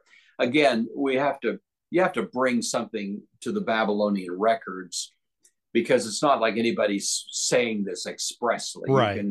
You can legitimately infer some of this. It's not incompatible with what's there, but at the same time, it's not as if this is just cut and dried and it would convince any critic that would happen to review it. Well, let's jump ahead in history just a little further because this is a close connection in scripture to a real person. Cyrus the Great. By the way, Hmm. I am very active on Twitter, and I do Twitter Spaces, which is just a discussion forum type thing. And I've been from time to time talking to folks actually in Iran who are using VPNs to hide Oh yeah, because yeah, they want to. There are those people who want to go back to the Shah and get away from yeah. all this. But a lot of people, and in your discussions on Cyrus the Great, you show his temple, or excuse me, his burial place Right. in a picture in one of yours. Uh, Cyrus is still greatly revered by the Yeah. Persian people, and I think probably for good reason. He's one of the most enlightened Hmm. kings and rulers in the ancient world. I guess Alexander the Great you would throw in there to some degree, but not Hmm. quite in the way that Cyrus was, because No. even though Cyrus did go to war and so forth, he wasn't out just to destroy people's lives. He Yeah. was expanding and building a kingdom of values. Yeah. So tell me how Cyrus historically and biblically connects in, and what Yeah. we need to understand there. Yeah. Cyrus is he was actually a Persian prince when the Medians were dominating, and he wound up defeating his Median, I think it was father-in-law, and was able to take over the whole Persian world. And he does seem to have been an unusually enlightened character. And I don't know what it was necessarily in his upbringing or anything of the sort, but he's treated very cordially in the Old Testament. He's viewed basically in heroic terms in all the reports about him. He's actually called at one point in Isaiah chapter 45 a Messiah. He's called an anointed one, which is pretty high esteem for a non-Jewish person. I mean, sometimes Jewish leaders were called Messiah, the Mm-hmm. anointed one. Cyrus is the only non-Jewish person to ever have that designation. But the story of his interaction with Croesus of Sardis, that's the first time you really see kind of something of his character. As the story goes, Croesus knew that Cyrus was going to be in the vicinity, and Croesus, the ruler, he was a fabulously wealthy ruler. You've heard of the wealth of Croesus. Well, this is the Croesus. And he had sent to the Oracle of Delphi, should I go out and challenge Cyrus in battle? And the Oracle, of course, with great studied ambiguity, says, if you fight Cyrus, a great empire will be destroyed. And Croesus, of course, thought he was talking about destroying, the empire Persia. As it turns out, it was the empire of Croesus that was Yeah. destroyed. Yeah. Croesus was about to be executed. And as they were lighting the fire, and the fire was actually kind of coming up around him, but before it had reached him, Croesus looks up into heaven and says something like, "Oh, Solon, Solon, you were right, Solon." And Cyrus is standing there thinking, "What is this? This is," and they had to quickly put out the fire. It's like that in itself, this guy, wait a minute, what is this reference to Solon? Maybe Cyrus knew the name Solon. He was the great lawgiver of Athens, and Mm-hmm. thought, maybe I need to take a second look at this guy. So he extinguished the fire and actually hired Croesus to be his lifelong consultant. So Croesus had a job. He went along with Cyrus. I mean, that you just see a little bit of the humanity of him that you would look for pretty much in vain, I think, in other ancient rulers. He was a great engineer. He's the one who famously, the Euphrates is kind of a wide but shallow river at points. And so he built a bunch of canals to drain off water enough to lower the sort of elevation of the river so that the Persian army could sneak in under cover of darkness and take Babylon without shot being fired. And that's the story of Daniel chapter 5, where Mm-hmm. Belshazzar, who's this kind of arrogant ruler, his dad was out of town, who Nabonidus was the actual ruler, but he'd been gone for some years. And so Belshazzar is there celebrating, and telling people not to worry about those Persians that had Babylon under siege. They had plenty of stores. They could survive a siege for 10 years, no problem. And of course, meantime, the river is being lowered. The Persians come in under the wall, and they're able to just take the city overnight. Belshazzar's put to death, as Daniel says. Well, that's not so easy to do. I mean, I think Cyrus was a little like Julius Caesar, who was a brilliant engineer, and he did stuff like that as well. These guys that are military, but they're also smart. Yeah. They're not just teaching people how to shoot bows and arrows. He knows how to manipulate the environment to his advantage, and then when he finally takes Babylon, he finds this Jewish population there. And as the story goes, Josephus makes a passing allusion to this. And so we think it may be true, but Josephus can sometimes exaggerate things a bit. But he says that Cyrus was shown by the Jewish scholars living in Babylon that Cyrus himself was named by name 200 years earlier by Isaiah in the book of Isaiah. Now, critical scholars go berserk with that. Oh, that couldn't have happened, blah, blah, blah, But anyway, that's what Josephus says. Mm-hmm. And if that's true, Cyrus, to his credit, realizes that maybe some of his success is not just that he's such a smart guy, but maybe actually he is serving a greater, heavenly purpose here. He certainly authorizes the people of Israel to return, whoever wants to, back to Jerusalem. He authorizes them to start building the temple. I mean, these are all things that speak well of his character. His only stipulation was he wanted all of them to pray for him.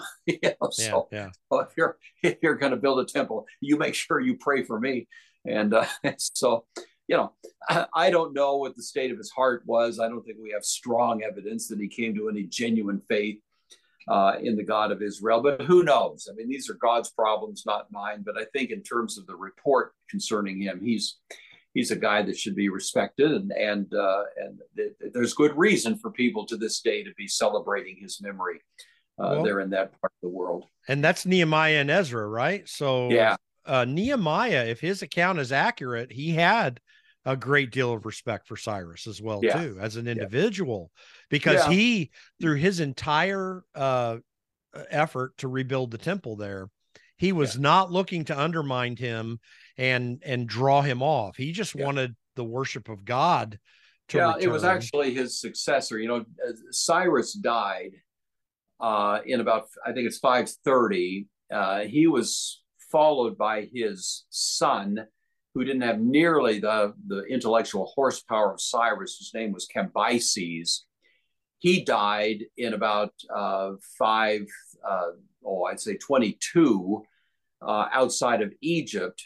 There was a short interregnum in which a guy called Pseudo-Smyrtus ruled. He was a Median. He was a usurper.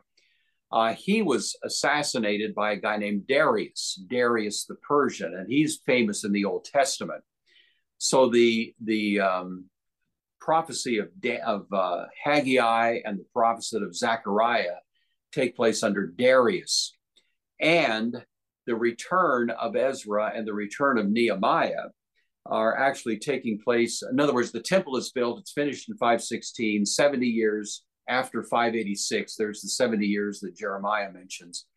And then a successor to Darius is a king named Artaxerxes, and that's around the year 435. So we're really a ways down the road by the time we get to Ezra and Nehemiah. Cyrus is still remembered warmly, but he's about 100 years earlier by the time we get to the record of Nehemiah, Ezra.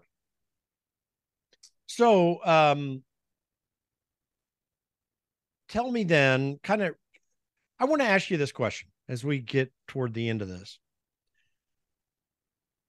When we look at all these things, when we look at what's happening even in the United States now, but to kind of give us some understanding of how to think through where we're at right now, what do you think is the main way or ways that God shows his character throughout history?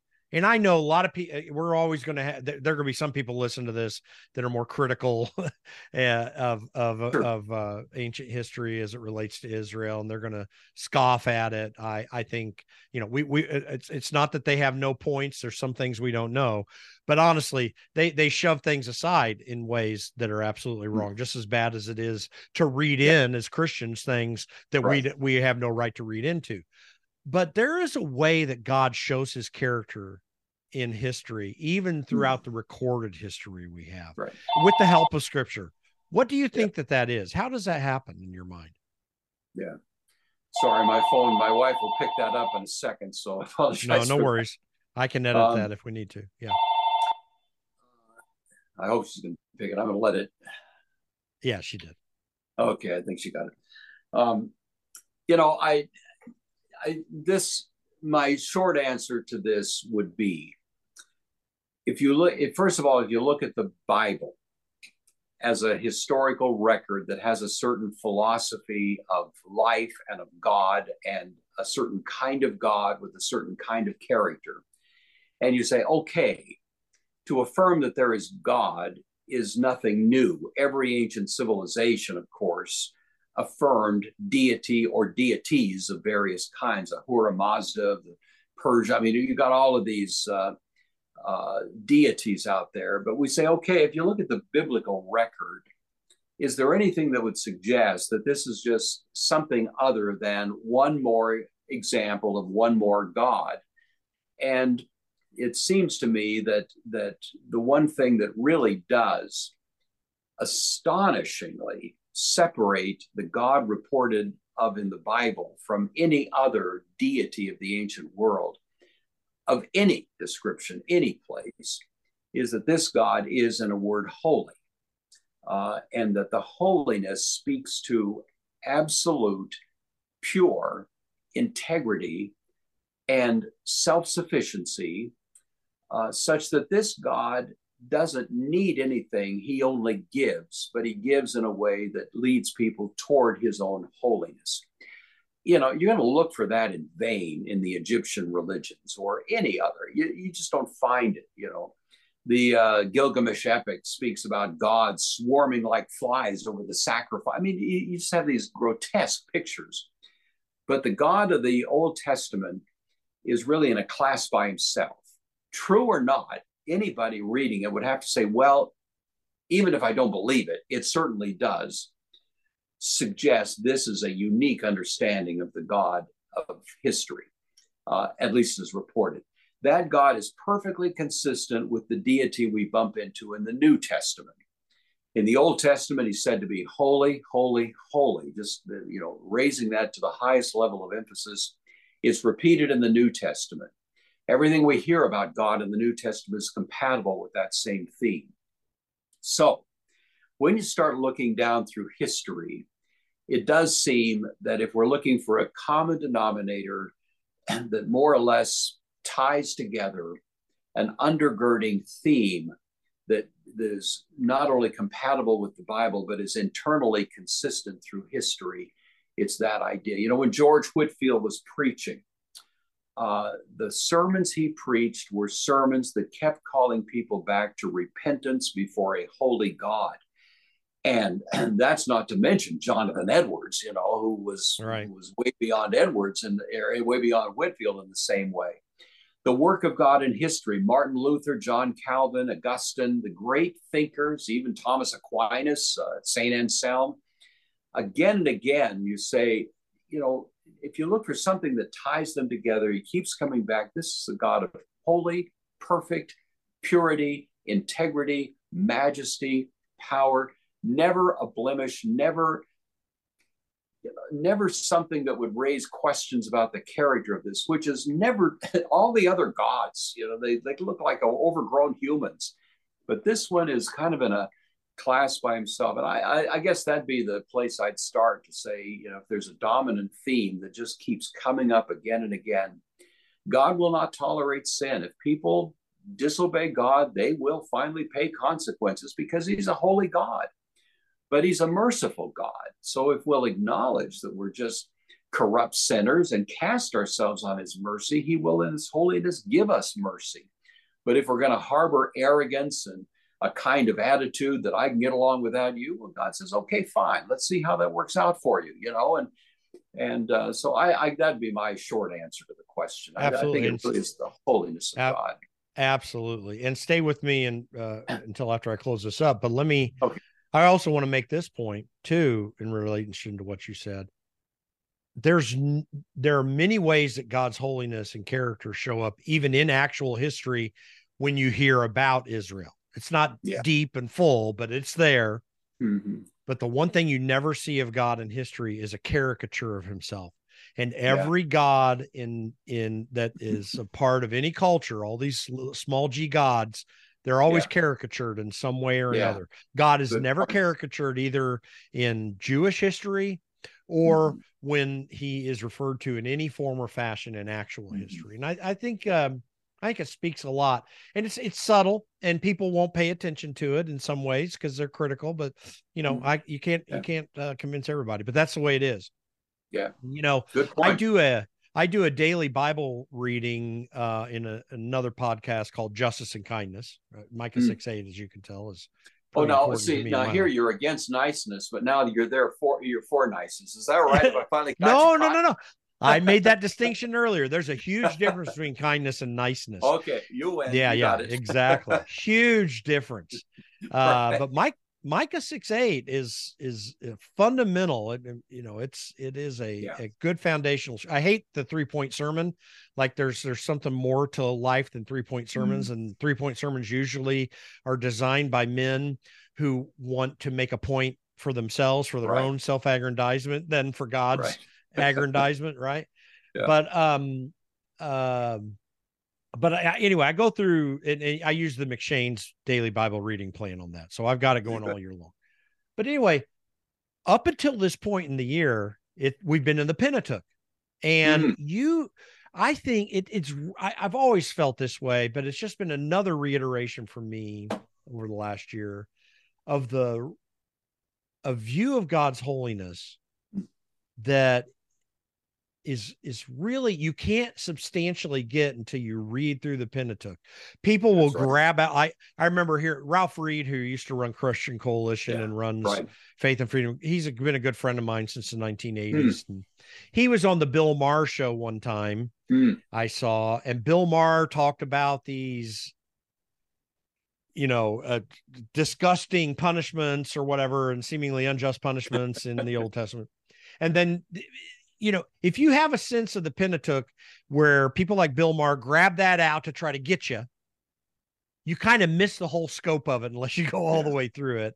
Yeah. And especially when we're not going to talk about it now, but you can get into a discussion of the moral law and the judicial. Sure. There's an understanding of all this that's a substantive discussion.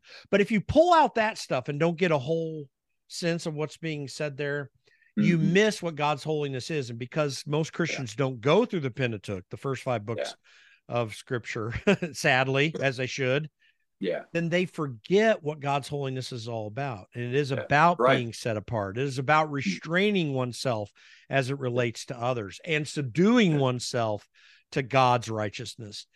That is badly missing in the church, in my mind, today. But when we look at history, I think we can get that sense of this if we look at it honestly and look at it deeply, as we should, and how that would radically transform the interaction of Christians into what this culture. I would love to see that. But anyway, so everyone should go to your website, brucegore.com.